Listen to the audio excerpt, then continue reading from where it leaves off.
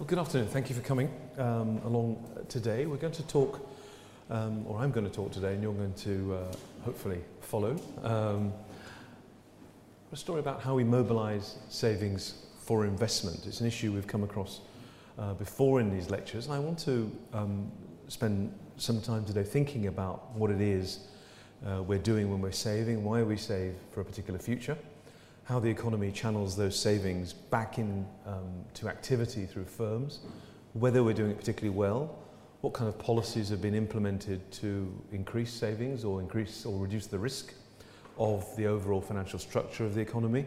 And at the end, we'll have a look at some numbers just to understand how well we're doing as an economy in these matters. And what we'll find is that it's relatively disappointing. And I want to think about answers to improve performance. We may not get through all of that today, but let's see where we get to by the time it's the end of lunch. So, always tempting to start with some literature. Literature contains many ideas based on economics, but also many ideas from which economists can learn. And there are many examples in literature of examining the idea of debt and borrowing and saving. But I thought the Shipman's Tale from the Canterbury Tales is itself instructive in many senses. I'll leave you to read the whole of the thing. I shan't read it out. But here we have a man, a trader, who's also a householder, who's at regular intervals trying to understand whether he has become wealthier or not as the years go on. As we know, those of us who've read the Shipman's Tale will know that things didn't go quite so well for him when he decided to lend money. But given this is before the watershed, I shan't go into details of what happened to him and his family. I'll leave you to do that in your own time. It's certainly worth reading the Shipman's Tale. But of course, the augmentation of wealth, the sense in which whether we have more financial assets rather than less financial assets, may not be the only metric by which we should judge the outcomes in an economy. And what I want to consider is another set of outcomes that theory talks about a lot, and that's some notion of being able to have a constant or constantly growing level of consumption for individuals. And when we start to think about saving in that context, saving is nothing more than something that provides us with insurance over days in which we don't earn as much as we do now. And once we have that in our mind, saving takes a different concept in our head than simply augmenting our wealth. In a sense, over our lifetime, we should be planning so that whatever wealth we hold should, in principle, go to zero right at the end of our lives if we could manage things quite well enough. And that's if we don't allow for wanting to give some to our wonderfully needy children at the end of life. We can deal with that problem another time if we wanted to. But really, the saving problem in that context is simply a way of offering us a buffer against those unanticipated shocks that may come along. And the next part of that is if we're saving, who are we giving it to and how are we giving it to those people? Well, there's a particular institution or set of institutions we may give our savings to. We'll come on to those wonderful individuals in a moment. But what we would want those institutions to do is to pass those savings to another set of institutions who would generate some returns from those savings, not only to allow those other set of institutions to be profitable, but to give us a return once it's gone through that first institution, so that when our income is lower, we can still maintain the standard of living or level of consumption that we desire. And that's a story about the economy that we teach undergraduates, that most of us have in the back of our head about how an economy should work. Unfortunately, when we confront the real economy, it doesn't quite seem to work like that. And we'll look at some examples of that as we go on through this lecture. So the idea is essentially the first institution I described as a household, the second institution is a firm, and we're thinking that at any moment in time, the aggregate, the set of households, will be generating a certain amount of savings. They will be intermediated through an organisation, which we'll come to in a minute, and intermediated to firms who will borrow. And from their borrowings, they will employ individuals. They will also invest in capital, and they'll return profits to their owners and eventually pay back the debt with interest to those people who've saved. That's a simple story of capitalism.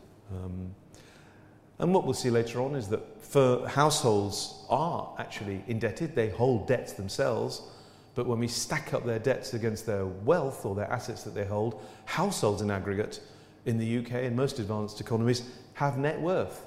So the commentary, the national dialogue on households is that they're increasingly indebted. Well, we'll see that's true, but actually against those debts are many times more a set of assets that they hold. And we'll look at that in a few minutes. If this story is right, we should be expecting firms to borrow and borrowing to invest in a richer future. And we'll see in a minute, though, that firms are actually cash rich. They're not investing at the moment. And we're going to ask ourselves, how is it we're matching the stock of savings to investment if firms are not borrowing? Well, there may be some other sets of individuals who are borrowing as well in our economic system, and we'll come to that shortly. So I want to examine the simple theory of savings with or without constraints, so at least we all hopefully understand where that comes from. I want to point to what's been a long-run trend in the UK, and that's a decline in the rate of growth of investment.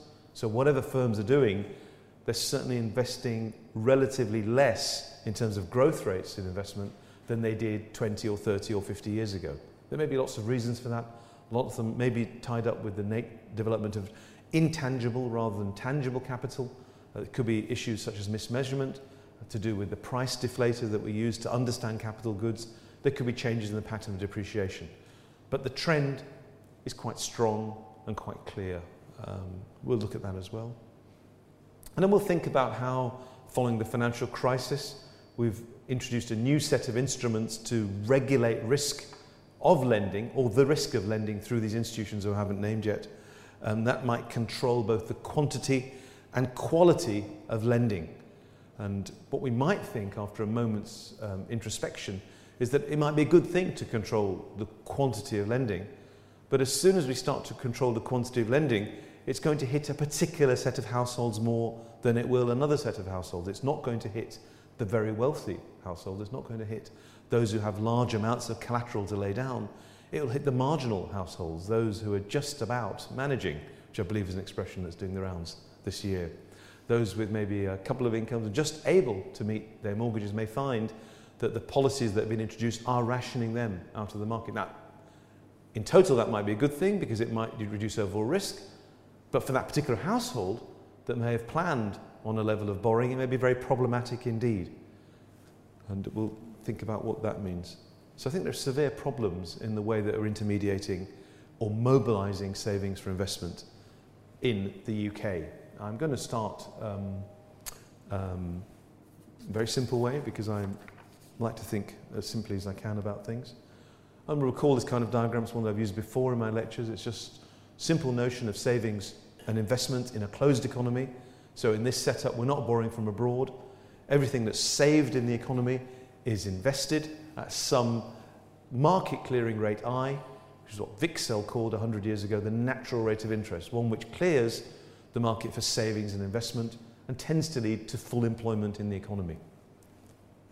And in this setup, we can see that as I increases, the S is a savings schedule, people's planned level of savings given a rate of interest.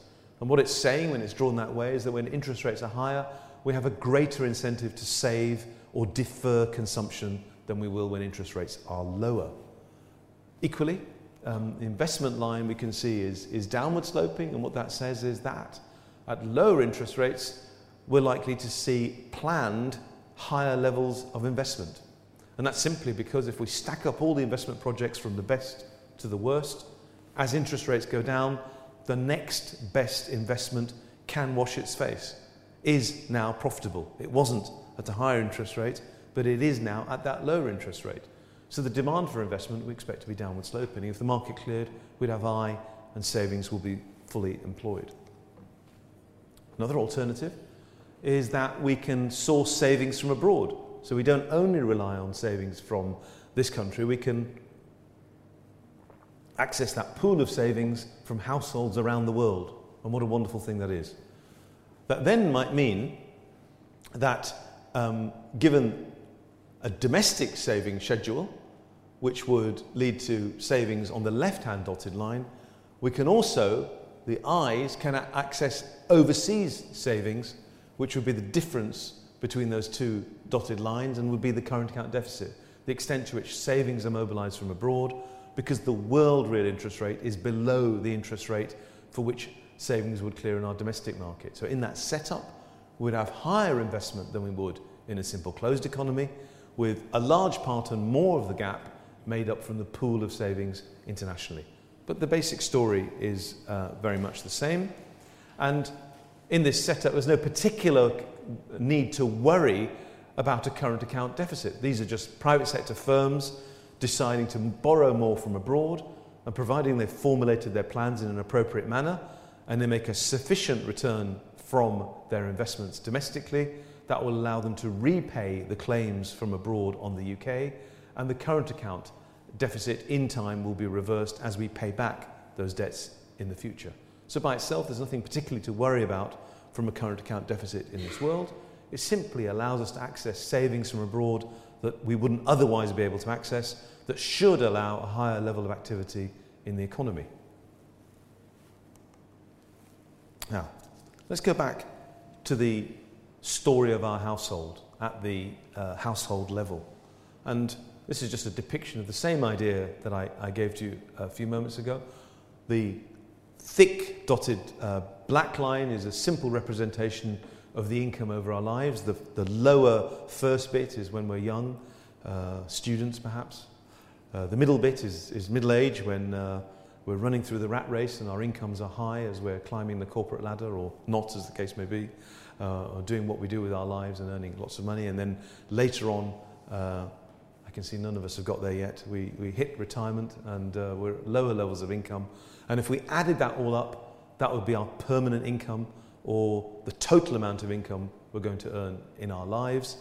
And what we'd want to do, if at all possible, is try and have the same level of consumption throughout our lives, because we may not want to have large variance in consumption. We may not want to have very low levels of consumption when we're poor, when we're young, and very low levels of consumption when we're old. If we possibly could, we might want to have the same level of consumption throughout our life. And that's maybe the right way to think about household planning. And in that world, you'd be consuming around that dotted line there, and that's the idea of households would be smoothing consumption over their lifetime. You could also think of this as a world with some constraints. We could say, if we see in an economy at large a large pool of savings, this could be an economy in which currently income is high temporarily relative to consumption. So it could be an economy we could think of as being characterised by people in middle age, or people with high incomes at the moment relative to their planned consumption path. So anywhere in the world that we see pools of savings could very well be thought of as worlds in which people are deciding to treat that extra income that they're generating as something they're going to save rather than cranking up their levels of consumption. And these pools of savings are ones that can get recycled through these institutions who I haven't named yet, back into the decisions that we make, leading to higher levels of activity in our economy. Now, because this was something that happened last week, let me further explain what happens with changes in interest rates, something that seems to be of great interest for some reason to people. And what happens when the MPC at the Bank of England decide to raise interest rates is that they're tilting that consumption profile. We're saying that households have made a choice that they're going to try and have as stable a level of consumption as they want, but if the monetary policy authorities or those institutions I haven't named decide to raise interest rates, that provides a further incentive to tilt the profile of consumption. So given your choice to smooth consumption, if interest rates go up, then you're going to slightly tilt your consumption profile, do a little bit less today, take some demand out of the economy, and do a little bit more tomorrow. It's going to encourage a little bit of savings. So we may see two factors explaining the overall levels of savings in the economy. The fraction of people in the economy who are earning high amounts of money today relative to their consumption path. If that's high, we're going to see a lot of savings. If it's low, we're going to see a relatively low level of savings. And it's going to be affected by some argument in the interest rate. If interest rates are higher than the market clearing level of interest rates, we might see low levels of consumption compared to a world in which interest rates are very low. So So these are the two factors we tend to think determine the overall levels of saving in an economy. Now, there's another wrinkle I've got to add, and I hope these diagrams are not too complicated for a Thursday afternoon, but let me sort of point out what's going on. Here is our first line here, and we have our well-known path of consumption, of income which is low, then high, we're on the rat race and the corporate ladder, and then low again when we buy our villa in Tuscany and we retire, or whatever other people's plans are. It's not my plans, I'll be working throughout probably. And we've got our consumption level here. Now, in that world, suddenly we think we're going to be richer because we've trained in a way to augment our human capital, or what we're doing suddenly has become more valuable than it was before. We're a graphic designer of some sort, and we've decided to work for a company called Apple, and suddenly it's become very wealthy. And if my permanent income has gone up in this manner, high expected future income, what I will try and do is immediately raise my consumption today. So you may well see more borrowing in an economy that expects to be richer in the future than it did before, and conversely less borrowing in an economy that suddenly expects to be poorer than it was before. Which is an interesting thought. If you think the impact of withdrawing from the European Union is going to make us poorer than we were before, then one would expect us to be borrowing less because of this expected poorer future.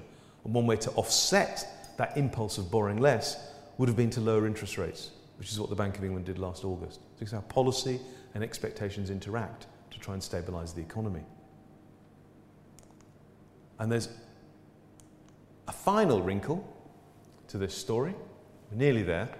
It's the hardest bit of the lecture, for me as well, I should say. There's another wrinkle there as well. What if there are constraints to the amount you can borrow? I've suggested that if I'm poor today and rich tomorrow, I can go to this institution I haven't talked about, and they will lend me against some IOU that says, I'm going to be rich tomorrow, so please lend me some money. That's essentially that's the story I've been telling you. But what if that institution, for regulatory reasons or other forms of constraint, because it doesn't believe you, I don't know why an institution wouldn't believe you, I'll talk about myself rather than anyone in this room, but they may decide, yes, okay, you've come in dressed very badly, and you tell me you're going to be very rich in 5 years' time, and as a consequence you want me to write you a cheque for £150,000. The institution might say, I'm not quite sure about that, because there's every chance you might just disappear with the money, and how do they ensure that that money is going to come to you? So there may be what we tend to call liquidity constraints or borrowing constraints that any individual might have operating on them at any particular time. And these borrowing or liquidity constraints essentially will lead to deviations from this constant consumption path. It means that more of what's happening now will impact on your consumption path if you cannot borrow from your richer future. So you end up being constrained by your current level of income in terms of your consumption path rather than being able to borrow from your richer future. And the more these constraints operate, number of observations, the closer will be your consumption to your current level of income, and the more volatile consumption will be over your lifespan, because you're unable to smooth it in a particular way. And that's also interesting, because in this world, less debt is being accumulated. Because these guys here are not accumulating this level of debt anymore, they're only accumulating this level of debt. These guys here are only accumulating this level of savings here, rather than the larger box here, and similarly here. So you get this interesting result that in this economy, less debt is being created, fewer pools of savings are being created, which some people would argue is better for the economy, but it's also clear these people are worse off because their consumption path has become more volatile. So be very careful of people who argue that reducing debt is by itself necessarily better for the economy.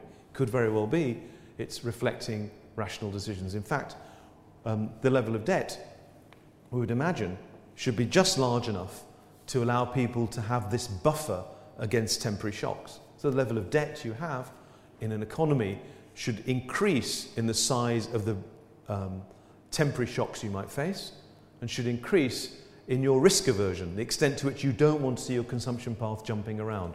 Both of these factors would tend to increase the level of debt that you'd want to hold.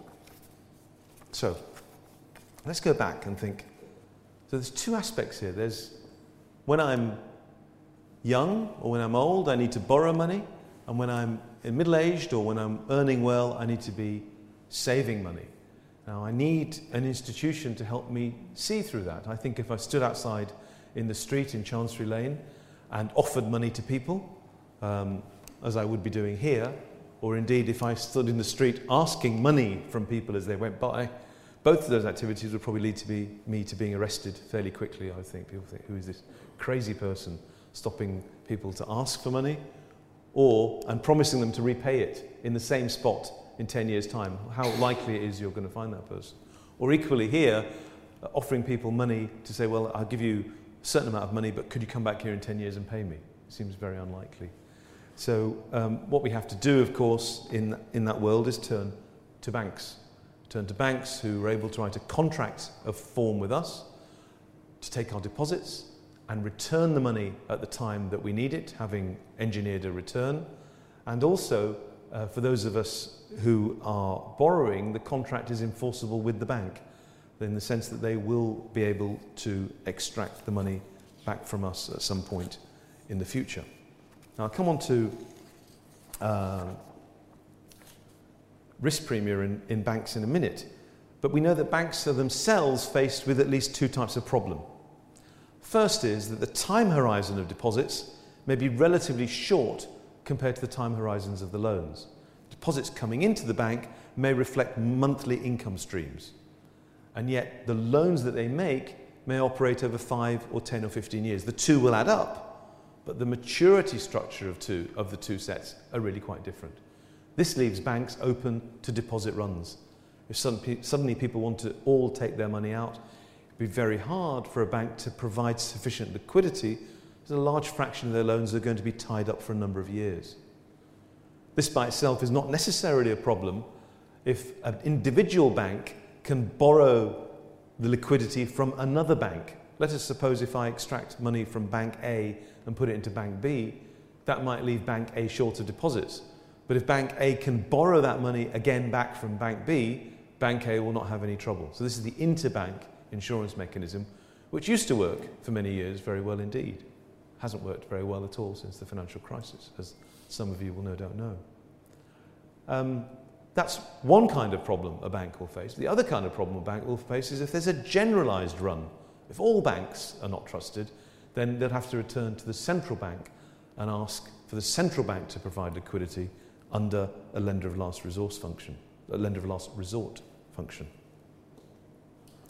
But banks themselves, that's the deposit side of banks, but banks themselves always also face a different type of problem in assessing any potential borrower. A potential borrower is going to present their best face towards the bank, who's not necessarily going to tell them about their rather nasty gambling habit that's been developed on the internet over the last 5 years. I use gambling as probably the safest vice to discuss here today. And if they develop such a habit, they may well themselves walk away with the loan. And it's very important that the bank tries to work out how to deal with that. And the standard method, as I'm sure you know, is to think of asking for collateral. And the collateral is typically more than the value of the loan. That ties the person to the bank, otherwise they're going to lose something that's more valuable to them than the loan, in that sense. Now, of course, unsecured lending is available, and we can talk about that as well. But unsecured lending itself seems to me closely related to the previous reputation of a borrower, and perhaps also the fact whether they have some collateralized lending on their credit history. Without that, there may not be great access to unsecured lending. So, for these reasons, banks will tend to charge a premium, or any financial intermediary will tend to charge a premium over the costs of funding. For a bank, that's the interest rate they pay deposits, and the interest rate they charge to people when they lend them out. So let's have a look at what that premium or spread typically looks like. This is a different type of premium than the one the banks may charge, but this is the premium that a prime investment company in the States that's AAA rated pays, as opposed to something that's at the end of prime, BAA spread since, well, for the most of the 20th and the early part of this century. And all I want to say is that this spread, this difference in the interest rate paid for quality as opposed to nearly subprime quality, is variable and moves with the business cycle. The grey shaded lines here represent recessions, and what you observe, if you look carefully enough, I don't think I'm making it up, is that in recessions the risk premium tends to rise, and in expansions, that's the lighter line, that's a world in which the economy is growing reasonably well, the risk premium starts to fall. And the question we should ask ourselves is this: that makes sense, recessions are riskier, expansions or booms are less risky, so it makes a lot of sense for the risk premium to fall. But actually, I wonder if it does. In an expansion, when banks are lending more to more people, the quantum of lending increases, the marginal borrower is riskier as we increase the size of the balance sheet.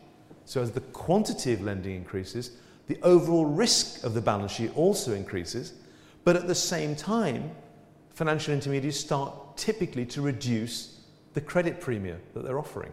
So they're not receiving appropriate compensation for the extra risk they're injecting into the system. And similarly, in a recession, you would argue that might be the time, if our incomes have fallen, remember that temporary shock I talked about earlier on? That's exactly the time I may need to borrow. I may be a perfectly safe individual in terms of my ability to repay.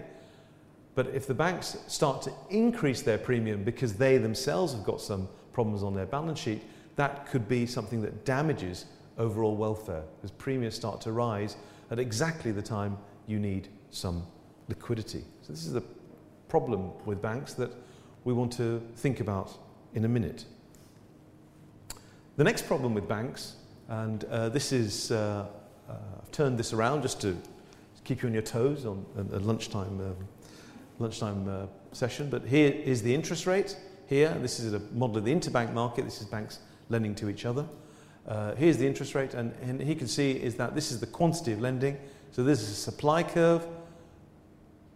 In the interbank market, we're lending more funds as interest rates rise, and our demand for funds itself is falling as interest rates rise. So this is a standard demand and supply curve in the way that I outlined a couple of minutes ago. But what we have here is a maximum that we're willing to lend. We won't lend beyond this quantity here at that interest rate R, because as a lender, I'm concerned about the person I'm lending to. And if they're prepared to pay an interest rate higher than R star, I may say to myself, that person must be doing something really risky in order to give me such a high return. If they're doing something really risky, I don't want to lend to them. So this is an example of a world in which there may be a limit to what banks are willing to lend to individuals. And that could very well be you're a perfectly sane individual. I'm sure that's the case when I look around the room. But you may be prepared to pay an interest rate high above R star because what you're doing is going to give such a high rate of return.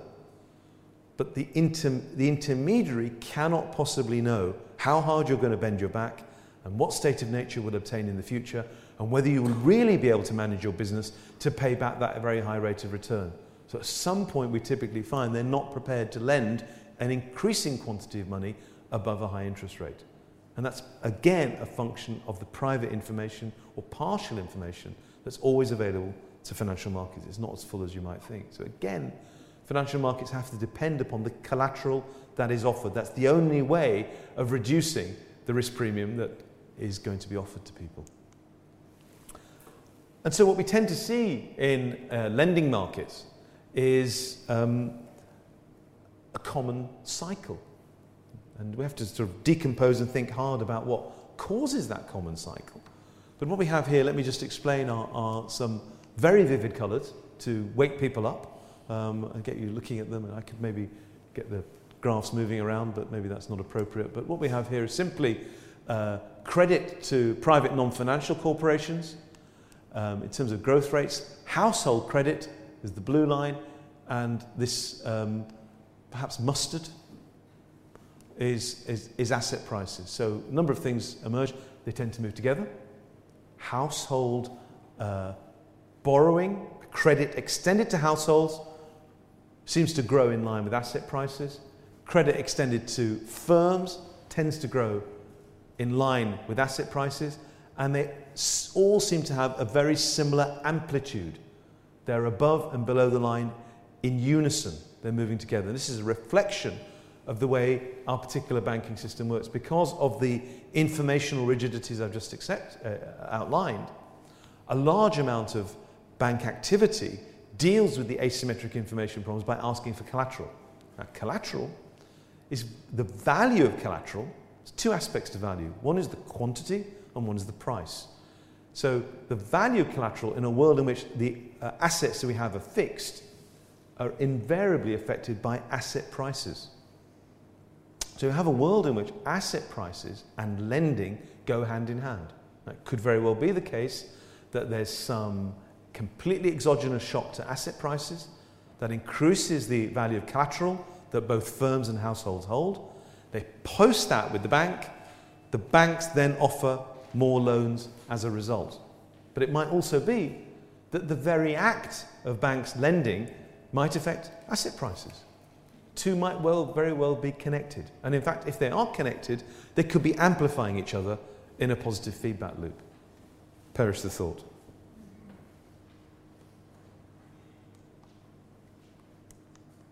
And so what we've seen, world of higher values of asset prices, and that's something we've talked about a number of times in these lectures, is an increase in debt in advanced economies. We can look at debt issued by the government, issued by the previously mentioned PNFCs, private non-financial corporations, or households, and look at them relative to GDP. And I draw your attention, if I may, to the UK. This is just at the start of the financial crisis and 5 years on.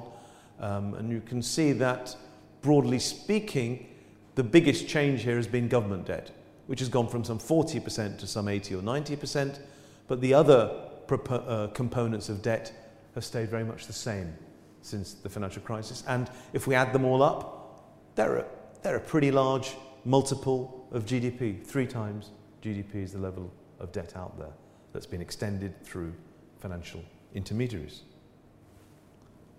Now, that might be a good thing. It might all be about all this stuff here, that's the household debt, might all be about households being able to smooth their consumption paths and not have a lot of variance year to year in their consumption. The debt taken on by PNFCs might also be it all might be about a positive future into which they've invested. They've borrowed these funds, invested in their companies, in plant and machinery and human capital, and it's developed or augmented productivity in the economy. It's augmented productivity in the economy in such a way that real wages have increased and we're all feeling much better off. Does that sound like what's happened?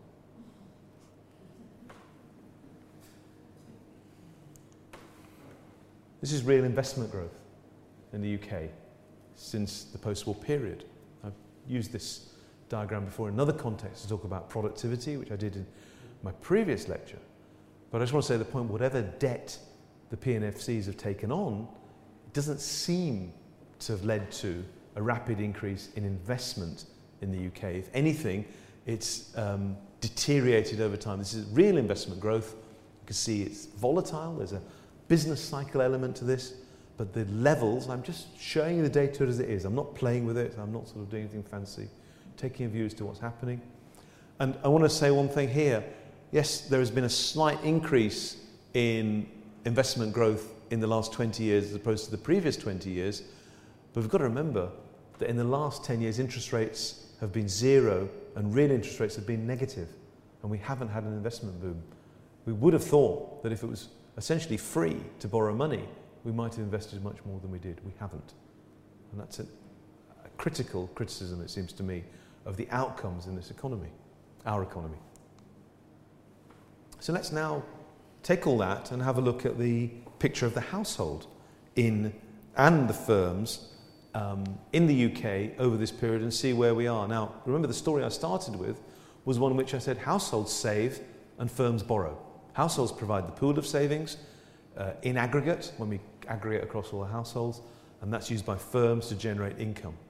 And there are 4 sectoral balances we're looking at here. Think of the blue line is households, and the green, or whatever colour that is, avocado perhaps. Is it mashed avocado? What's that food? Everyone's mashed avocado. Red is how much we borrow from the rest of the world, and purple, as it should be, is our regal public sector.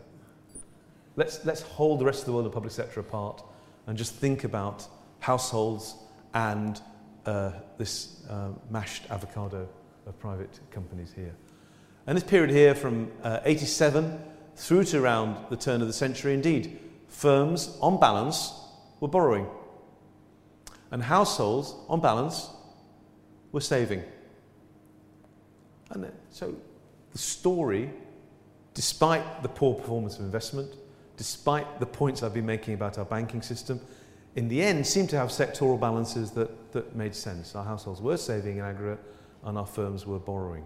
And yet, since the turn of this century, what you can see at first is that private companies, if anything, seem to have been net savers, not drawing down, and households have been rather bipolar, sometimes below the line, sometimes above the line, but in aggregate in balance.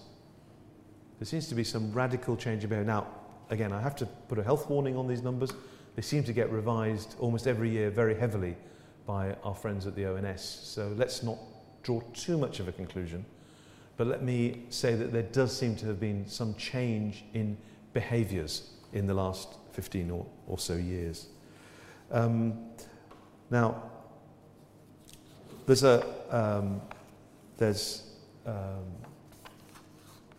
one possible explanation, and I'm not going to go further with it because I'm going to look a little bit at that firm balance sheet before I go on.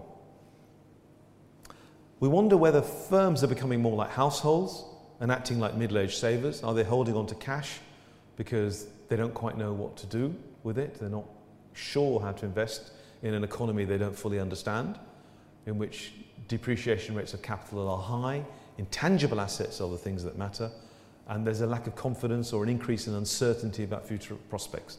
That could be one story. And are households becoming more like firms? Are we seeing more and more households who are not operating with this model of worlds in which they have high and low income, that they're living in a different manner and operating like firms themselves and moving gradually into different types of jobs over time? It's a very early thought. I'm not quite sure. But the difference itself is potentially profound between what we saw typically and what we now see. So, let me summarise this part of the lecture. We don't expect savers to allocate funds. We think borrowers have private information. That means loans typically have collateral attached to them. The people making the lending and receiving the deposits will ask for a premium. This premium is cyclical, but doesn't really, in my view, typically help the economy. It's cyclical in the wrong direction. And it may not eliminate bad lending, because collateral values are themselves cyclical. If I rely on collateral values may exacerbate this increase in risk over the business cycle. But what we do know is that financial intermediaries therefore have to make provision for loans. Now, the previous chart that we've seen with investment and savings here is just simply modified to allow for this external finance premium that I've talked about. So I am here making the savings at this point here. I'm giving them to a bank, and the bank is making the loan to some chap here, or chapess, and charging this external finance premium. So we end up some point here, which is the state level of the economy. If the measured external finance premium falls as the economy expands, we go from here to here. We see the economy is expanding, the risk premium is falling. And here, if the economy is contracting, the risk premium is rising. So this is a very helpful diagram for thinking about why the risk premium moves in the way it does over the business cycle. And so what have policymakers done in response to the issues about borrowing and lending that I've raised? Well, they've introduced an idea of macro-prudential instruments, and what they really boil down to are constraints on the pool of savings that can be offered by banks. They're saying that if I'm really offering this pool of savings, we're going to restrict it by saying you have to meet further criteria, either on your ability to pay or the extent to which we will allow lending against certain multiples, or the quantitative collateral that you might have to put down. All of these, in effect, reduce the overall pool of savings available to people at any given interest rate. That then means that the economy has not only an external finance premium, but another constraint on it as a result of macroprudential instruments. Now, the way I've drawn it, it looks terribly restrictive. But what you could do, of course, is that if you thought that the external finance premium was not reflecting the amount of risk in the economy, you could alleviate the macroprudential instruments and allow more lending to take place. Or, conversely, if you thought that there was too much lending taking place at a particular interest rate, you could tighten the macroprudential instruments. So in principle, these are an instrument that could be used to lead to a better outcome for consumers over the business cycle, because it wouldn't necessarily be pro-cyclical. So if you moved from this point here to this point here, and you thought it was too risky, you could make the conditions here tighter. And equally, if you move from this point here to this point here, and you thought that was too restrictive in the size of the external finance premium, you could move this particular curve out again to offset that. It's a very difficult thing to do. No one has calibrated or thought about it long enough, and these instruments are very new, so we're not quite sure how they're going to work. But the idea in principle is to offset some of these amplification ideas that I've been talking about in this lecture. We shall see how they move with those. The other aspects are to encourage banks to hold more capital. Capital is held in a bank and is essentially absorbing losses that banks make. In a very, I'm sorry, I've just got these the wrong way around, do forgive me. Banks are holding capital to absorb losses, and in the very long run, banks have become more efficient in the use of capital. Rather than holding 30 or 40% of their balance sheet as capital, it's fallen over time to well under 10%. There's been a movement since the financial crisis to increase that again, to allow banks some buffer against losses that they might make on loans.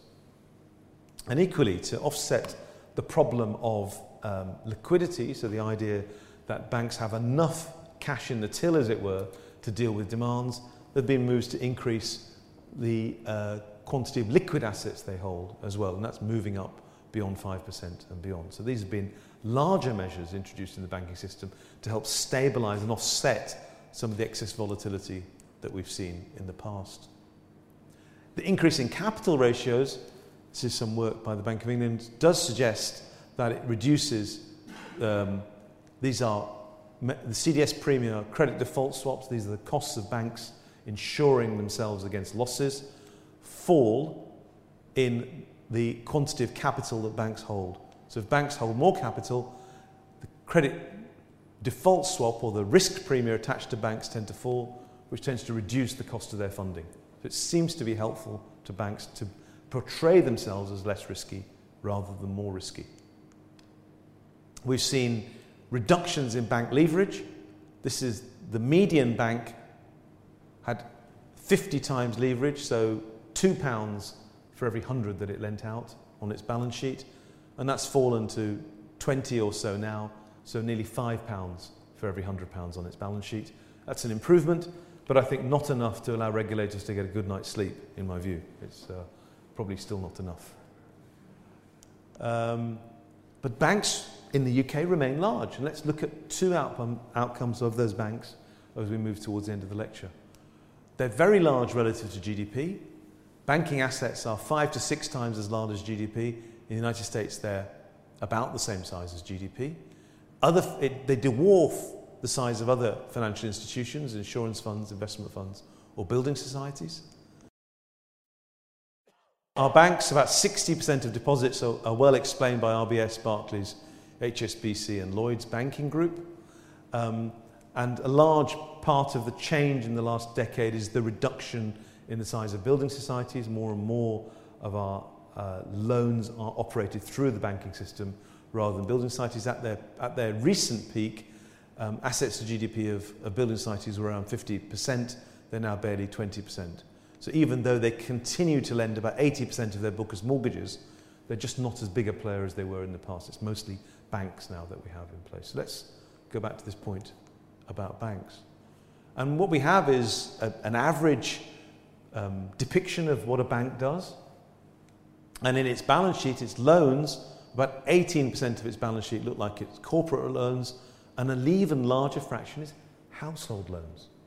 And that's the thing I haven't talked about so much. I wanted to leave it a little bit towards the end. That's something for us to consider. Is it right that if we've got a model in which we think households should be saving and firms should be borrowing, that such a large fraction of what banks do is lend to households? Is that appropriate for an economy? Now, it might be a sensible thing to do. And in fact, many household loans may end up in the corporate sector, because that might be how small and medium-sized enterprises get loans in the first place, is to take them as some form of household loan. But it tells you a story here of how our banking sector seems to work. It doesn't exclusively work as a mechanism for providing corporate loans. It's more so something for providing loans for households, and you'll know that most of that is driven towards property or real estate. So let's add all this up and draw a final picture of how well we're doing in mobilising savings. I'm going to present two snapshots, one of the household sector and one of the financial sector. And before I do that, I'll just take a sip of water. This is a table that I'm fond of using because I think it tells us a lot about the economy.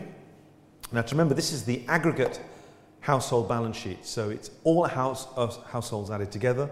It doesn't have anything in here about distributions. It doesn't tell you about the poor and the rich. So if I talk about the average, remember the average is very misleading, or the aggregate. It doesn't tell you about the distributional dynamics of any of this at all. And so the first thing to draw your attention to is that if we add up household assets, tangible and financial, and take away their liabilities, the household sector as a whole has some £10 trillion of assets. And that's about £380,000 per household on average, which is a considerable amount, which is not far off the average price of a house net of mortgage. That's a similar kind of number. About half the assets are in real estate, in housing, and about half in financial assets. A relatively small fraction of those assets are held in equities, considerably more in cash and deposits that are given to banks, that they could be lending out to people. The loans against the real estate largely are 1.6 trillion. So in aggregate, looks like we're operating at about a 30% loan-to-value ratio.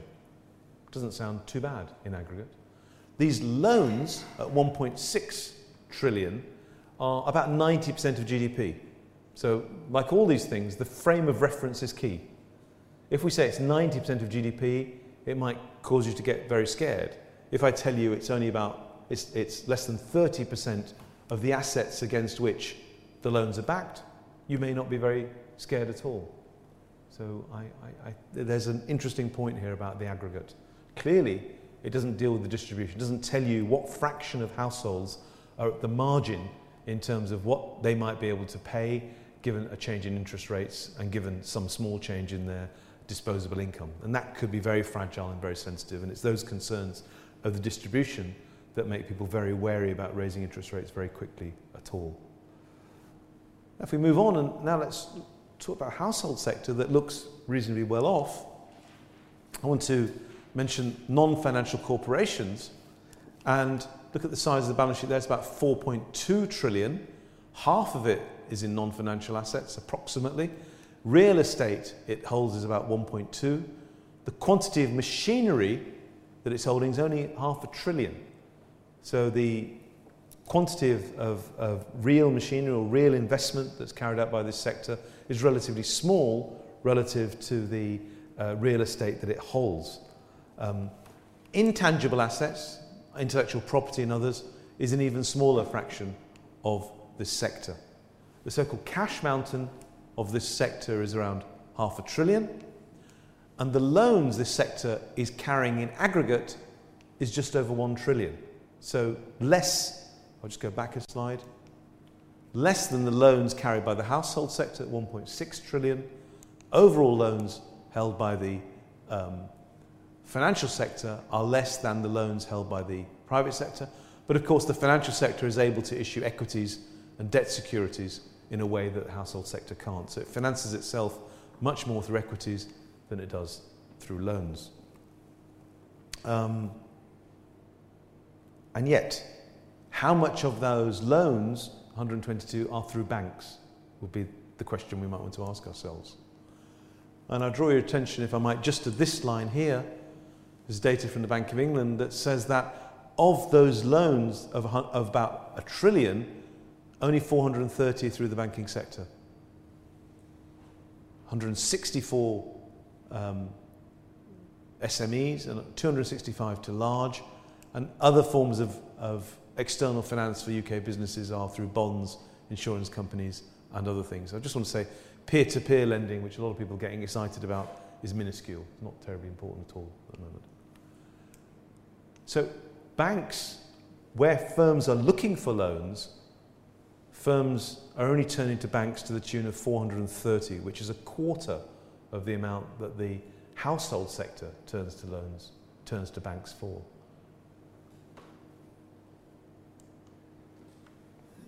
So I leave you with some thoughts. We should ask ourselves as a society whether lending to households or property is crowding out lending to firms. Is it what we want? Do we want firms to be unable to borrow from banks? Is it something we should be addressing as a society? Does the financial cycle propagate or amplify the real economic cycle? Is it something we need to think harder about stabilising, particularly when financial prices can be buffeted by world events? Or is it something that we don't have to worry about? And have macroprudential instruments limited risk-taking by the financial sector in an appropriate manner?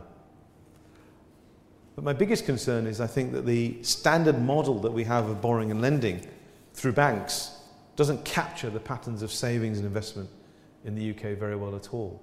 And what we'll discover as we come to these lectures and come to the end, the 6th lecture in the middle of next year, is I think this is a critical thing for us to address if we want a better future for the economy. Thank you very much.